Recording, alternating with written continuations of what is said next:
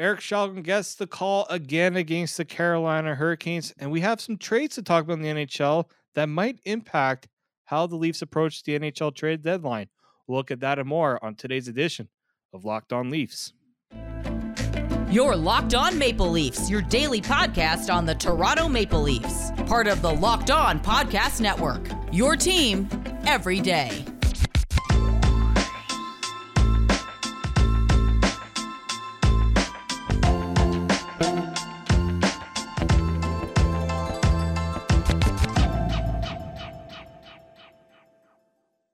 Hello, everybody, and welcome to the Locked On Leaf podcast, your daily fix for all things Leafs. I'm your host, David Morsuti from Sportsnet, and of course, with Micah still away on vacation. Yes, he is still away on vacation, that lucky person. But don't worry, I still got some help. Joining me today is another guest co-host, Peter Berrecchini. I'm going to go Italian here. We got the Italian. Oh, yeah, you got the CH perfectly there. Oh, I saw that. And I'm like, I am making sure I'm emphasizing that.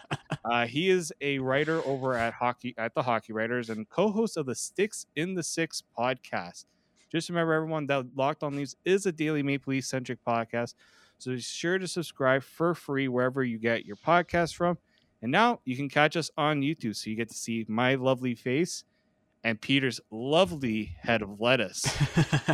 I am going to go hockey with the lettuce joke because I do not have any of that. So Peter, hair was a little bit longer before I got it chopped off. So this is the fresh new look for the year kind of thing. I'm liking that. Well, I want to thank you for joining us. We do have thank you for having me. Yeah, a jam-packed show for today because we have some trades to kind of talk about that have an impact on the Leafs just because of who was involved, and we're going to kind of discuss maybe whether the Leafs, this kind of shapes a little bit more of what the Leafs are going to be doing ahead of the trade deadline. We're also going to discuss some prospect talk because that is one of Peter's specialties, and especially with the Leafs having a little bit of news about potential call-ups of their prospects that caught my attention. And of course, there is a game Thursday against the Carolina Hurricanes, so we're going to preview that and give our thoughts on that matchup. But first and foremost, a trade did happen in the NHL. No, the Leafs did not make a trade, but they did make it one of their rivals going up against one of their potential playoff opponents, depending on how things shake out. Yes, I know the Florida Panthers likely don't play the Leafs in round one. Depending on where the Leafs finish the standings, I could be eating my words in a few months. But the Florida Panthers acquired Ben Sherrod from the Montreal Canadiens, and a pretty decent. I know we're a Leaf podcast, but I'll give Montreal a little bit of credit here. They did get a decent haul for a pending free agent, Ben Sherrod. They got Tyler Smilanic, a first-round pick in 2023, and a fourth-round pick in 2022. Florida did not have Montreal retain any salary in the trade because they did move Frank Vatrano to the New York Rangers for, guess what, a fourth-round pick, which was then flipped to Montreal. So pretty much they used Frank Vatrano as part of this return. And, I'm seeing this trade and I'm thinking, kind of glad the Leafs didn't do this. Yeah, agreed. Because you see what Josh Manson got 2 days ago. 2 days ago? My dates are all mixed up here. But a couple of days ago, and then you see what Ben Sherrod got today, and I'm just like, what in the world is Florida thinking with this deal? I mean, good for the Leafs in terms of this is if this is the best that Florida is going to be able to do ahead of the trade deadline, you're kind of happy about this because this is some pretty heavy assets to get a defenseman that I feel like doesn't really move the needle for them when you consider the type of roster that Florida has right now. Yeah, and obviously they're looking up to shore their defense. You already got a solid top pairing in, Aaron Ekblad and Mackenzie Weegar. Obviously that he's going to be more of that pivot on the third pairing. But like you mentioned, the price was just a little bit too high, even for my liking. Obviously, win for the Montreal Canadiens to get, a decent middle six prospect, first round, and an additional fourth. But let's face it, the Florida Panthers are in a good spot. They're in it to win it. I mean, like you said, depending on the positioning that they're in, um, it doesn't really matter because they're trying to go. They're the top. They're the top team for a reason. They're at top of the Atlantic Division. One of the best records, and they want to go far. They want to make a significant impact with the roster that they have, with the forwards and the talent, with even new additions like Sam Bennett last year, Sam Reinhart this year. Yeah, and even in comparison to Josh Manson, that I would pay the price more for Josh Manson, that second round, mid-level prospect for that than giving up a first for Ben Sherrod. And even the price that the Maple Leafs pay to get, Ilya Lyubushkin, I think that was something that, played more in their favor and was at a cheaper cost to address the positional need than going after and overpaying Ben Sherrod. Similar to the way that many are like comparing to Nick Foligno last year, and how that could have been a very risky scenario given how they paid a price. It worked well in the beginning, but then the injury hit and it didn't quite work out. So, the cautious move from the Maple Leafs was really, really great on their part. But even the price in comparison to what other players are going for on the market, really big, significant pay job from the Florida Panthers, considering that I would view as Josh Manson as a better defenseman. Yeah, especially considering I know that for the Leafs fit, and I like a Manson would have fit better for the Leafs because he's a right shot. But we also know that Josh Manson had a no trade clause and was likely not waiving that to go to the Leafs. And so, like, that's the other thing to consider here too. Ben Sherrod, I feel like didn't really fit what the Leafs were looking for in terms of, if you're going to get a guy like Ben Sherrod, you probably would have preferred him on the right side. I know we've kind of heard the name Jacob Middleton. Peter LeBrun brought that name up, and you kind of feel like that would be a little bit better in terms of the salary isn't going to kill you there. So you don't have to make a move where you have to clear out a bunch of salary just to get a Jacob Middleton to fit in your lineup. And I don't see Jacob Middleton fetching a first round pick in a trade as well. Like, I just feel like if the Leafs are going for a rental defenseman, I mean, we've heard the name Mark Giordano. Does this trade for Sherrod kind of change the market for Mark Giordano? I don't think it'll change the market. I think that it's difficult to see how things will pan out. I mean, obviously, when you get a price like that, you want to try and maximize the potential and say, hey, this is what we're going to get for Giordano.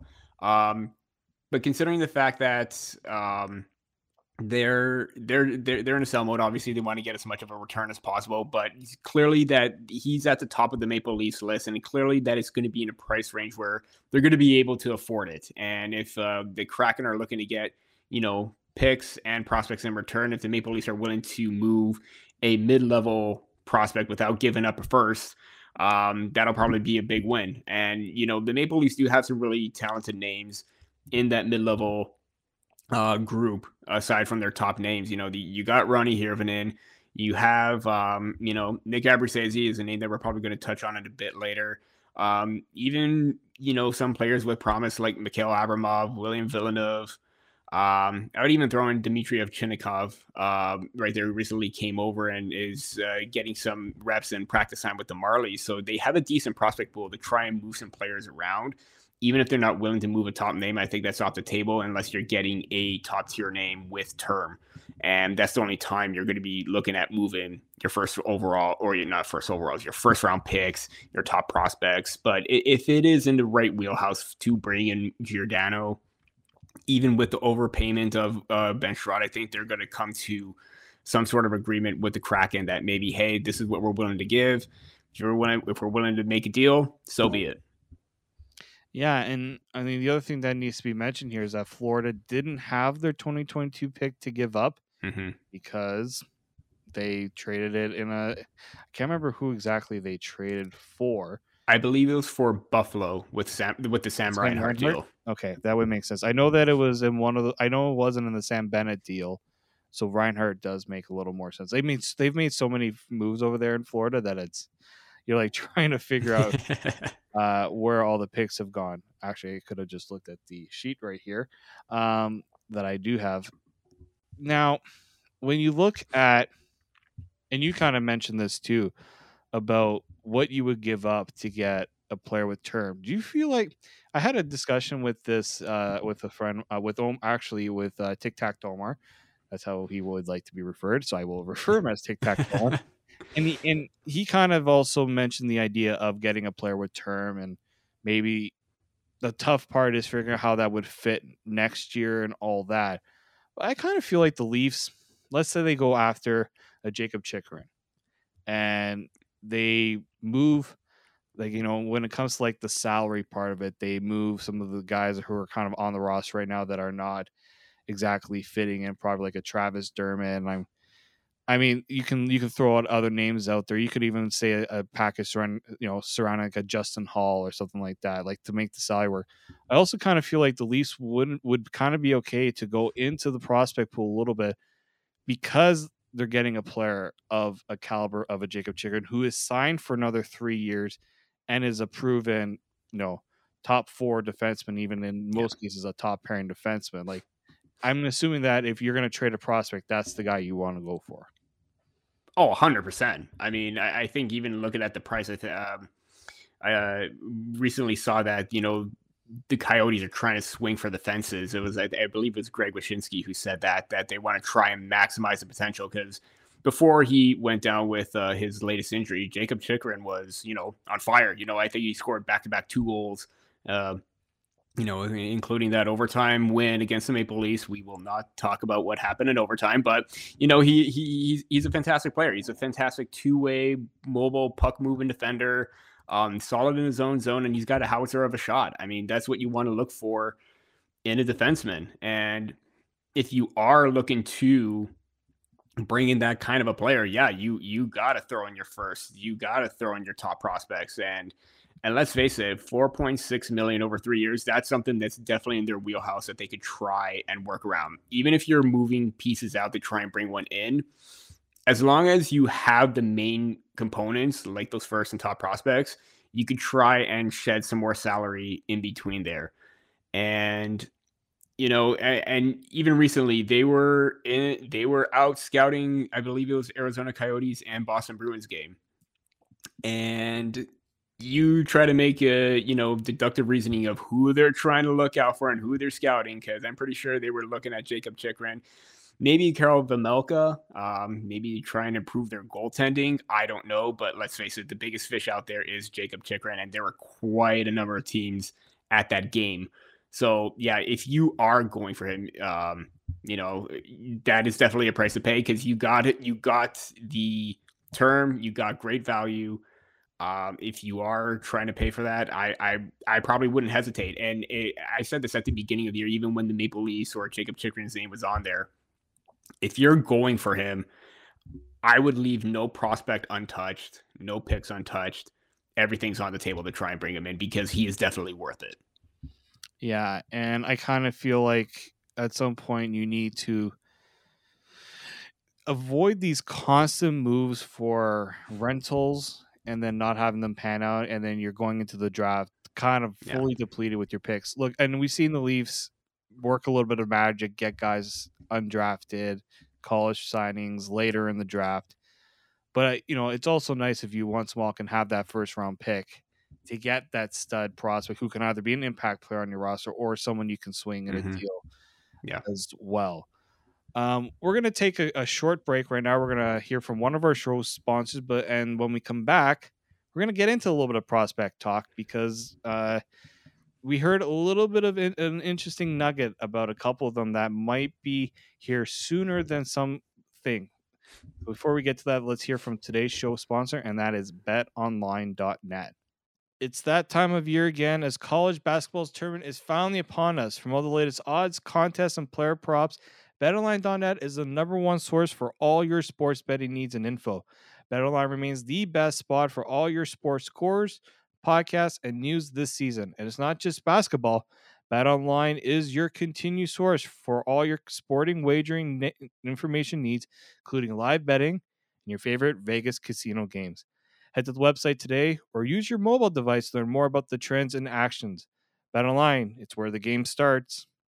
Hello and welcome back to the Locked On Leafs podcast. I'm your co-host David Morsuti, and joined with me is a good friend that I've had some great conversations on Twitter with. That is Mr. Peter Bertachini from the Hockey Writers, and one of Peter's specialties is looking at prospects. He does a lot of stuff around the draft, and I love hearing his views on the Leafs prospect system. So why not get his thoughts on a couple of prospects we heard talked about by Elliot Friedman earlier this week on Sportsnet. He was on the Jeff Merrick show, and he said that Matthew Knies and Nick Abruzzese were getting potential call-up notions in April.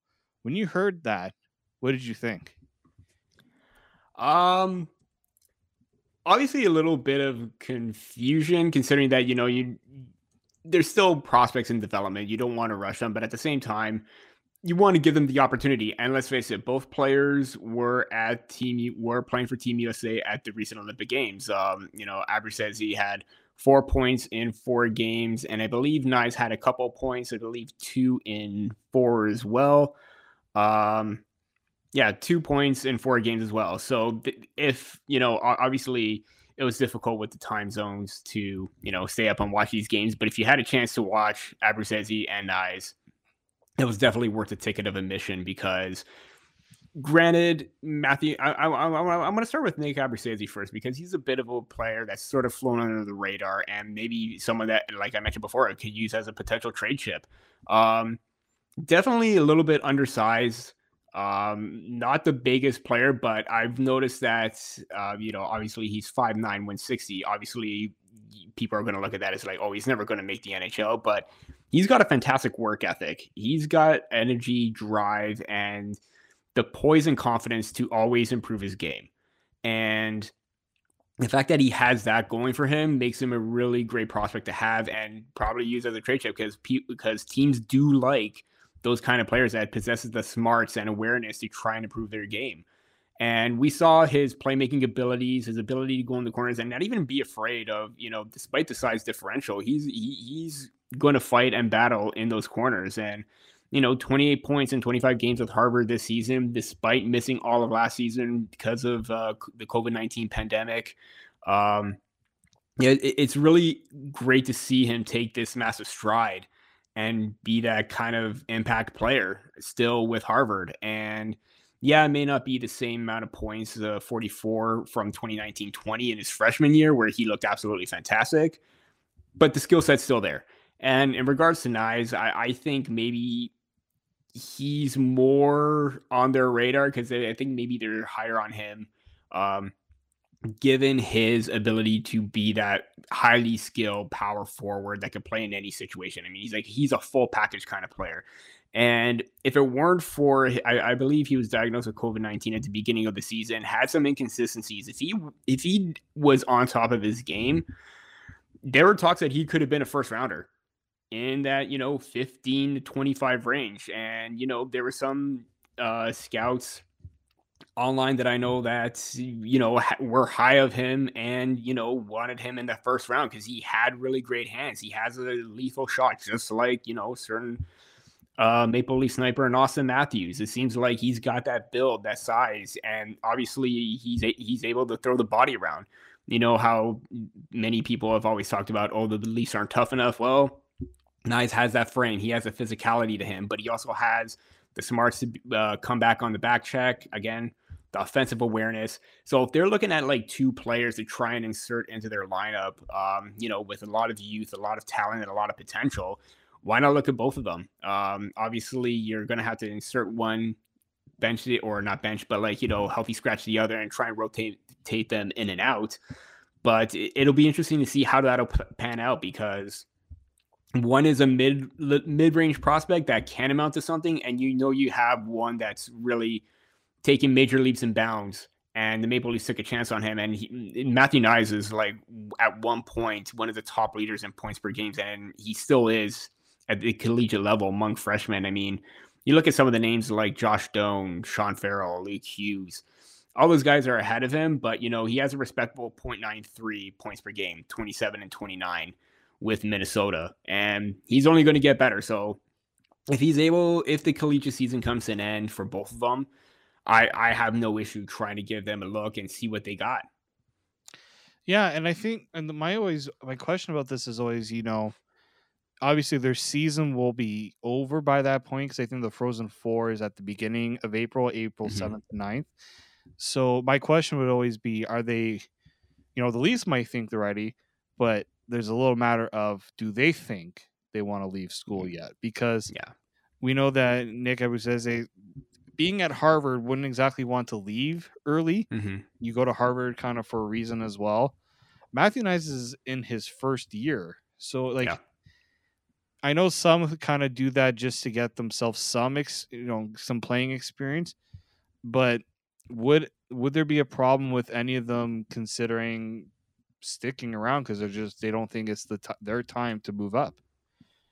Yeah, absolutely. And if they still feel like they want to stay and develop and own their craft, then fine. I have no issue with that. I mean, this is all just speculation and the possibility of bringing them up. And I'm not sure what their contract status is, but I believe that they still need to be signed in order to be a part of the roster and come on up. I'm just trying to see here. I don't see either Nyes or Abruzzese with their contract status. I'm going to have to double check on that. But I mean, obviously, it's a difficult situation because we know how some players, they want to like play out their collegiate career before committing. And, even if they sign their contract, they still stay there. They still want to play until they make the decision. Yeah, I think I'm good to come up and make the NHL. But yeah, it all rests on the player's shoulders. I mean, the team can try and say, "Hey, we really think that you progress well." What we saw this year, especially in the case of Knies, making a significant impact and making some highlight reel plays with the Minnesota this year. So if they feel ready, so be it. If it's a mutual understanding and agreement between both team or management and the players, then yeah, why not give them that opportunity? And if they feel ready, again, so be it. And I kind of wonder, with the thought of maybe the Leafs will try to look to add to the lower part of the line, and maybe they just think for the assets that we could spend to trade for somebody, maybe a Matthew Knies, if we feel he is ready, because this is a guy who played for the men's Olympic team. He didn't play, he was going to be in the World Juniors, and he was kind of off to a good start there. Oh yeah, Maybe they just kind of think, we just think he's ready regardless, and we can plug him right into the lineup. And maybe they make a move elsewhere instead of trying to figure out the depth in that regard. But my concern, as you said with Abruzzese, is the size. Maybe he's just not ready to step right into the NHL. I mean, they can give him a look for a few games, and then maybe they convince them to go to the Marlies. Do you think that if there's any inkling that they would go to the Marlies, that one or both might be like, I don't know if that's where we want to go, or do you kind of just think that professional hockey, get them up here, it won't really matter for them? I mean, the Marlies are always an option. I mean, the Maple Leafs do have a really great development system, and we saw that with, recently with Rasmus Sandin coming up, Timothy Liljegren, recently Erik Källgren, who has looked, really comfortable in his first, 110 minutes or so as a Maple Leaf. But if there is a situation where they feel like to bring them up into the Toronto Marlies to still sort of acclimate themselves to the professional level, because the collegiate level is still not really amateur, but it's still at that junior level pace kind of thing. If they feel like they're ready for the tougher competition and playing up against, players a little bit older than them in that regard, then yeah, I think that, sometime in the Marlies definitely wouldn't hurt anybody, even for a top player like Matthew Knies, even Nick Robertson. He spent last season with the Toronto Marlies, it looked really good. Off to a good start this season, but the injury that forced him out 8 to 10 weeks. But we saw him come back stronger than ever, and he looked really great. So, anytime when you have a young prospect to try and get them more comfortable and still try and improve their game, the best way through is through the AHL as well. That'll really help them with their development, and in the long run for the Maple Leafs at the pro level. Yeah, and I mean, I think that's the comforting part is we've been kind of waiting to see how many of these younger prospects the Leafs can put into their lineup, because it's a little easier to supplant your needs when you have them internally versus, having to go out and pay a 4th or a 5th round pick for a guy who comes in, fills in your needs, but then, might fall out of favor, or, instead of spending those assets, you can get a Nick Robertson into the lineup. I kind of like that decision more than, let's say, going out and trading for someone, because again, that just means you're taking away draft picks from your scouts. And from what I heard from Kyle Dubas, one of his first media reports about a month ago was that we don't really want to take these picks away from our scouts constantly. Like, these guys want to kind of feel like their work is leading to something, and not just be like, all right, well, we did all this draft work, I guess we're not going to be actually picking anyway because we keep trading away our picks. So I feel like, the Leafs kind of will have to find that balance going forward. And I wouldn't hate the idea of a Matthew Knies coming in, because we saw what Cole Caulfield did for the Montreal Canadiens. I look at also what McAvoy did when he came for the Bruins. Yeah. He was their top defenseman in that playoff run that they had. Like, I think maybe we tend to look at their age and think that it's too soon, but don't really account for the player and what they're able to do. And I think there's maybe some recency bias with Matthew Knies, and hearing his name being floated out there as, if the Vancouver Canucks wanted to trade JT Miller, Matthew Knies would have to be included. That's what every Canucks fan was telling me in those comments. Yeah. I'm sure that made you cringe to hear when you hear Matthew Knies' name. It was really tough to even hear Topi Niemela's name, because I really love him as a right-handed shot defenseman. But like you said too, I mean, you want to try and hold on to those picks and not try and buy your way in and try and build your roster through within. And even so, looking at they want to try and like add a top 6 forward as well, but you also look at the impact that Nick Robertson could possibly have. And at times, he's looked a little bit off, still learning the ropes at the NHL level, but there are times where he's shown the speed, the shot, the creativity that he has, and that just screams top 6 potential. So you want to get them comfortable, you want to get them some play time and see what they got. Yeah, I'm very much, I mean, we went through all those years of liking, and we were all fixated on these prospects. Mm-hmm. And I feel like getting that back in would kind of just feel a little more surreal, considering, the vibe around this team right now, and the younger guys kind of stepping up their game a little bit. So we're going to take another short break, because there is a game that we do have to talk about. It's a special game in terms of the date and what the Leafs will be wearing. So we'll talk about that when we come back after we hear from our other show sponsors. And welcome back to the Locked On Leafs podcast. David Morisuti here with my guest co-host Peter Berrettini, who is a writer over at the Hockey Writers and also a co-host of the Sticks in the Six podcast. So I don't know if you saw the videos and the pictures from Leafs practice today. We got those sweet St. Paddy's green going on. Beautiful.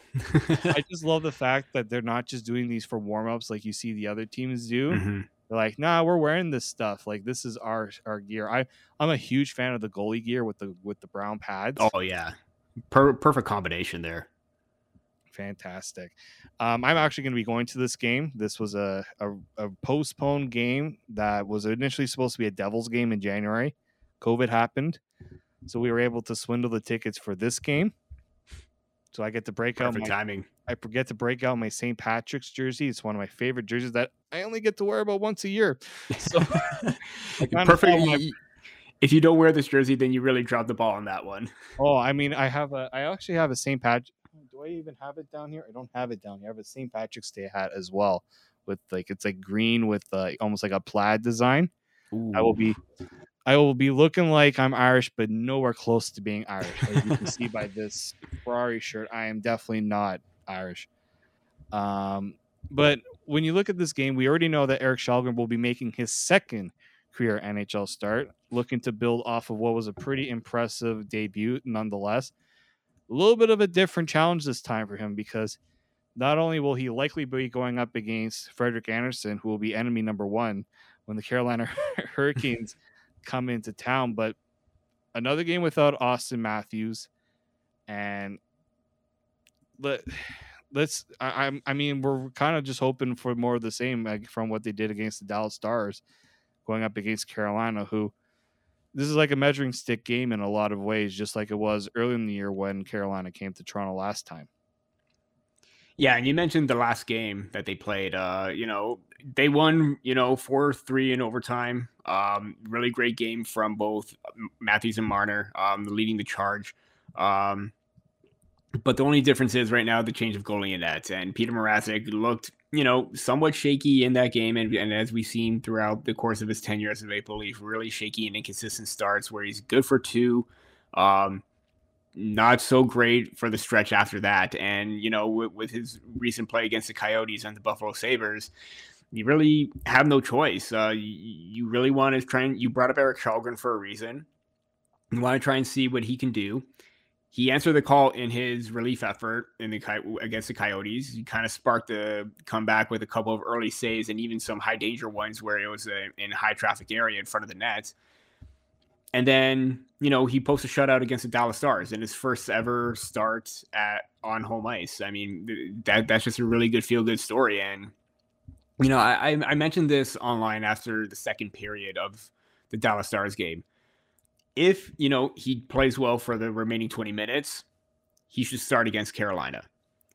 Depending on I'm not even looking for a result like win or loss, but if it's a really, really good game and he has the same type of consistency that he did against the Stars, he should start against the Nashville Predators. That game against the Nashville Predators, if he plays extremely well, same thing, not so much of a 4-0 shutout or win-loss kind of thing. But if it's a 3-1, 3-2 win or loss, like a really close game, I think you have your answer about who's going to be the odd man out once Jack Campbell makes his return. We have enough of a sample size with Peter Mrazek. And again, it seems like every game that he's playing, he's very aggressive with his movements, overshooting, not square with the shooter, panicking when he loses focus of the puck. With Källgren, it was a different story. I mean, early on in the Stars game, I think they got 5 shots on him, including the 2-on-1, and he wasn't phased at all. He was dialed in right from the start, and then the Maple Leafs started to build off that momentum, just like they did against the Coyotes. And, end result was a shutout for Källgren. So the fact that he's more comfortable, he's more confident, he's more poised, and he's able to track the puck a little bit better, I mean, that's the consistency that you want to see in a goaltender. And again, you mentioned that this is going to be a measuring stick game. It's going to be a little bit more difficult than the Dallas Stars, although the Stars do have quite a bit of offensive powers. But you look at the Carolina Hurricanes and what they got. I mean, Sebastian Aho, Svechnikov, Teravainen, Vincent Trocheck, Jordan Stahl's still looking pretty good. They got a really solid top 6. And I'm not even just going to say top 6, a full top 4 or a really steady forward unit. All 4 lines click and all 4 make a significant impact. So it's going to be a really good test. Again, if he has a really good game, you got to look forward to him being the starter for the next game. And given this week is very imperative, how goaltending has been a major issue and question mark, and if Kyle Dubas is going to go after a goaltender and probably address all 3 positions, you have your answer. And maybe Peter Mrazek may be on that trading block, and it frees up quite a bit of space to address the needs that he wants to address in other areas, and freeing up that close to $4 million. Yeah, and there was a couple. I was listening to Kipper and Bourne today, and people get bullish on can't overreact to one game, and I liked what you said in terms of let's see how he does over a 3-game stretch. And anyways, it's like it's 3 games in a period almost. In this case, when it comes to small sample though, to Källgren, it's a small sample. I totally get that. The next game after the Nashville game is March 23rd against the Devils. Then it's the Habs. I think in that time you're likely hoping that Jack Campbell's close to returning, because given that 2-week hiatus, and they know better than anyone what his status is going to be like, because they know the injury better than we do. They know what they're talking to the doctors. So even let's say they don't, maybe they do trade a Mrazek, and maybe they get another goalie, and they feel like they can run with 3 goalies who maybe don't have the same cap hit in terms of what they have right now, because Mrazek at his cap hit looks really, really bad right now. Oh yeah. And really, I kind of feel like when you see how Shalgren plays, and he plays kind of more like most goalies in the NHL do, and you look at how Mrazek plays, and he plays like not many in the NHL play Yeah. like Peter Mrazek. Like I kind of just feel like you can find another goalie that isn't of the level of the Marc-Andre Fleury's, the Braden Holtby's, maybe somebody that can fill in for a few games. And if you hope that Jack Campbell is back, because I kind of feel like it's Jack Campbell's net as soon as he comes back. Yeah. And so like Peter Mrazek kind of would be on the outside looking in if Shalgren looks good. So yeah, I kind of feel like if they trade Mrazek, I wouldn't be upset, because you can't trust him right now. Mm-hmm. You can't trust him to play against the Sabres. You can't trust him to play against the Yotes. You couldn't trust him to play against, I mean, like you can pick a few of these games here. So I just don't see how, trading Mrazek would then I don't think many in Leafs Nation would be upset about that. Or even if he's on the outside looking, maybe you waive him and you play him with the Marlies just so that you then have, then at least you can have a little more flexibility in what you move. Because if you waive him, I don't see anybody claiming him either. Yeah.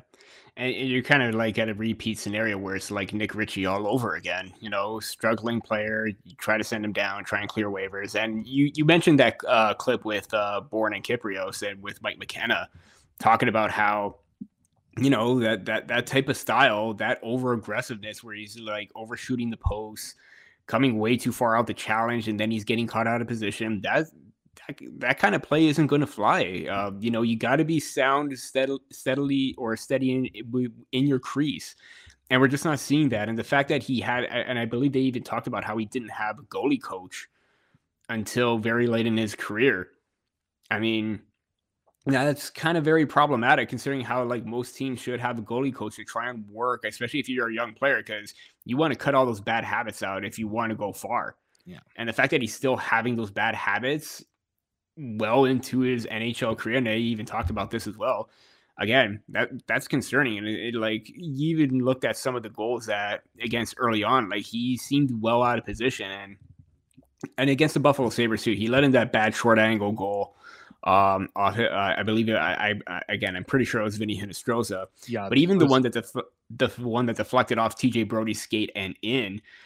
Yeah, it's really difficult to stop a deflected puck. I mean, let's face it. But the fact that his reaction time, he was still on the post when the pass was made, and he was looking at basically nothing, and he reacted very slowly. And by the time he was trying to get into position, puck's already in his face, and he's trying to panic with a blocker save. And that reaction time too, you got to be aware where that puck is going. You got to track that. And I mentioned how his puck tracking hasn't been there. That's one of those, obviously, you can put the blame on Brody for, kicking that puck in, but at the same time, he's got to be aware that, he's trying to pass it in front and, be square to the puck and try and make sure that doesn't go in, because that was still kind of a pretty ugly goal. Yeah, I somebody had mentioned that in terms of he still had a chance to stop that puck. Mm-hmm. It was not like it was rifled into net. I mean, even just the Arizona game, that second goal was the most ridiculous thing I had ever seen, because no way should a guy fan on a shot and still have it go into the net. Yeah. And there's so many. I mean, Steve Dangle took a few stills of where Mrazek was when the plays were happening. And you're totally right on this, that a guy who didn't really have that foundation of a goaltending coach, it kind of just feels like, where did the Leafs kind of think that this was the right move in terms of like, did they not consult their goaltending coach on this? Like, did they think because he had a good year in Carolina and he wasn't going to cost the arm and in their eyes, not an arm and a leg, that was just the right move? I think there's only one other goalie I heard that never had a goalie coach for the longest time, and that was Martin Brodeur. Pretty sure he didn't have a goalie coach for the most of his career in New Jersey. Then eventually he did get one. I don't know. I just don't know where the Leafs who was the one that really pushed for Mrazek. Mm-hmm. If the guy who didn't work out in Carolina, one of the better defensive teams, I kind of feel like that's where, Anderson is thriving more so because of who's playing in front of him at times. I think that's an easier team to be a goaltender for. And maybe that's why Mrazek had the success that he did. Yeah. So no, I was just about to say, very good point. And yeah, and even so, like, even if he did have a goalie coach late in his career, I mean, every NHL team's got to have one, right? You want to work out, the bad habits, and even at the NHL right now, because even if you get into a funk and you have those bad habits creeping in, you work on that in practice with the goalie coach. I mean, we've seen clips posted online of them trying to work on their side to side movements for one timers, traffic with the I don't know what you call the dummies that just stand on the skates, and you just have that to try and like move your way around, almost like the shot blocking mannequins. Yeah, those ones, and even from the beginning of the season until now, if Peter Mrazek hasn't learned to cut those habits out and he's not even listening to the goalie coach, who's really at fault here? I mean, yeah, you want to try and give him that chance and opportunity again, because let's face it, the Maple Leafs needed a goalie. Price probably obviously doesn't match what he's playing with right now, but you want to try and get their reassurance and try and get his game back on track. It's not looking good at all. Yeah, based on especially these last 2 months, because we know how tough the goaltending situation was, and we kind of have an idea with Jack Campbell and his play with the rib injury. But Peter Mrazek has had time and time again to try and work everything out, and he just hasn't. Yeah, and people, some are just like, give him a chance, give him a chance. We have seen the Leafs cut a goaltender 10 games into a season. I don't remember the Jonas Enroth fiasco. Oh yeah. Which then led to Curtis McElhinney joining the Leafs, which ended up almost saving that season, because if they didn't have a backup goalie, like I think it just goes to show, like, the Leafs were trying to make a conscious effort to have that 1A 1B, and I think they definitely missed. I wasn't a fan of the Mrazek signing. You obviously look at the stats and you thought it was going to work, but then you see him playing and you're just like, eey. So. So I'm kind of hoping that the Leafs will get a better goaltending performance out of Källgren again, because if it does, then I think it kind of silences that crowd, and maybe the Leafs. I mean, we saw the Leafs play, I think, with more confidence against the Stars than we've seen the play in the last 2 weeks. And even so, without Austin Matthews, it's going to be even more of a difficult challenge, considering he scored 2. Last time they played the Hurricanes. So I think maybe right now, if they're able to try and replicate that success with scoring by committee against, a deep Carolina Hurricanes that plays the exact same way, high octane, high tempo offense, without one of your star players, I think this is going to be a really good turning point, because they know pretty much well Frederik Andersen's weakness, or he may have improved on them ever since, because out of the 5 years that they played against him, seemed like his glove hand was a little bit off. But even so, right now, that last game, they did a better job of trying to get in front of the net and make it uncomfortable for him. Getting traffic, low danger, or not low danger, but high danger shots, get it off the pad, try and get second and third opportunities. If they're able to capitalize that and crash the middle of the ice, I think that's going to be a good recipe for success for them, because even so, if they're capitalizing on like creating turnovers where, Mitch Marner had that, easy breakaway, deke on Anderson to try and tie the game, you have that counter game, you have that speed, you have that agility, and you have those smarts. I think you're looking at a really good or a possible close game again, and even possibly a win. I mean, the fact that they were able to win without their top sniper against the Dallas Stars team, who may not be that much in contention of a playoff spot, but still really dangerous, it's a good stepping stone, and they should feel good about that going into this game. Yeah, and I also just think that John Tavares kind of silenced the doubters a little bit when everyone was. I've kept things to myself on this whole Tavares thing. I think I even had this reflection kind of after the game. It's just like, why John Tavares also took $11 million? Because playing in Toronto is damn hard. Oh yeah. Like, I'm sorry, everyone's like, Austin Matthews should have been captain, Morgan Rielly should have been captain. But guess what? Tavares, the reason why they put it on him because you did not want to put that pressure on an Austin Matthews or Yeah. Morgan Riley. Mm-hmm. I'm sorry. Yes, I think they're both fantastic players, but there's an extra responsibility that comes with being a captain, and I think Tavares has had to answer for a lot that maybe he shouldn't even have had to answer for. I give him a lot of credit for doing it, and it was just so nice to see him have that game against Dallas. And I think there's no reason why he can't do it again. I also kind of think maybe it's a bit of a wake up call for the coaching staff that, they kind of called out Tavares and Nylander for how they've been playing. Maybe, and look, I'm a big Nylander guy. Maybe the criticism should have been, you see how Tavares played, and you're just like, maybe there's something to how his line mates around him and the constant juggling of that line hasn't really helped him in that regard. In my opinion, I think Nick Robertson, when he was there, that was when the line was at its best. Yeah. And you mentioned William Nylander too. I think during this stretch of like the last 2-3 weeks, he's been noticeable, but he's made some glaring mistakes. And, that there's a fan base that just absolutely hates William Nylander. To see him make the mistakes. Yeah. And even Keith said that he needs to be pushed in order to be at his best. So I think he needs to get back and be a little bit more tough on him in order to get him at his best. And I do agree that, Tavares has just received quite a bit of flack. I mean, this is a player that already surpassed his 50 points last season, is going to surpass the 60 in 2019-20, where he missed some time. I believe he had a broken finger as well.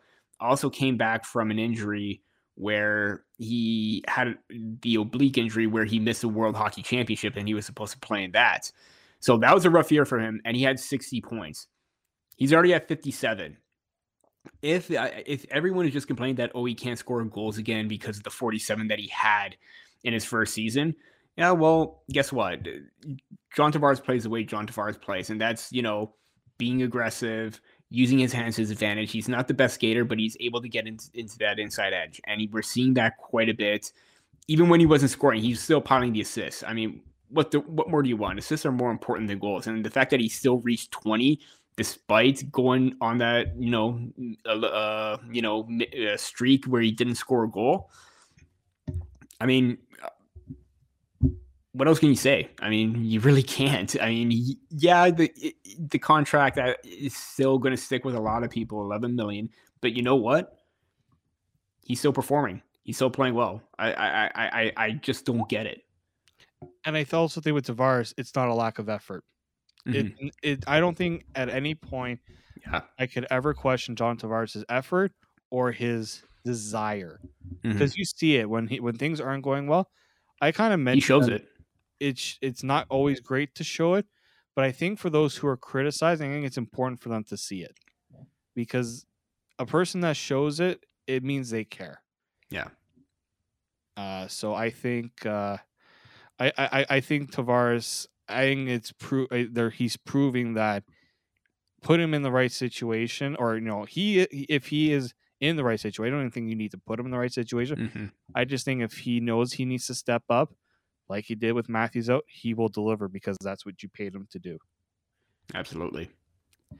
All right, I think that will do it for us on the podcast here today. I'd really like to thank Peter for joining us. I mean, it's always great to have guests on, and with Mike being out, this gave me a chance to expand and bring in some people around the hockey community. So I was really happy to have Peter on. Peter, is there anything specific you want to throw out to the crowd, to our audience, to have them check out, whether it's a story, podcast? We're always looking to have everyone share their work. So go right ahead. This is your chance. I just head on over to the Hockey Writers. I mean, we got a fantastic writing crew, spanning all NHL teams. Prospect coverage is going on. We're covering the trade deadline. It's just nonstop coverage over there. So I highly recommend giving every piece a read, whether it's, Leafs. I'm going to throw in the Canadians because, the Montreal Canadiens are pretty good. With the potential future and rising of Cole Caulfield, even from every other team there. I mean, I could list a bunch of great writers that do a fantastic job.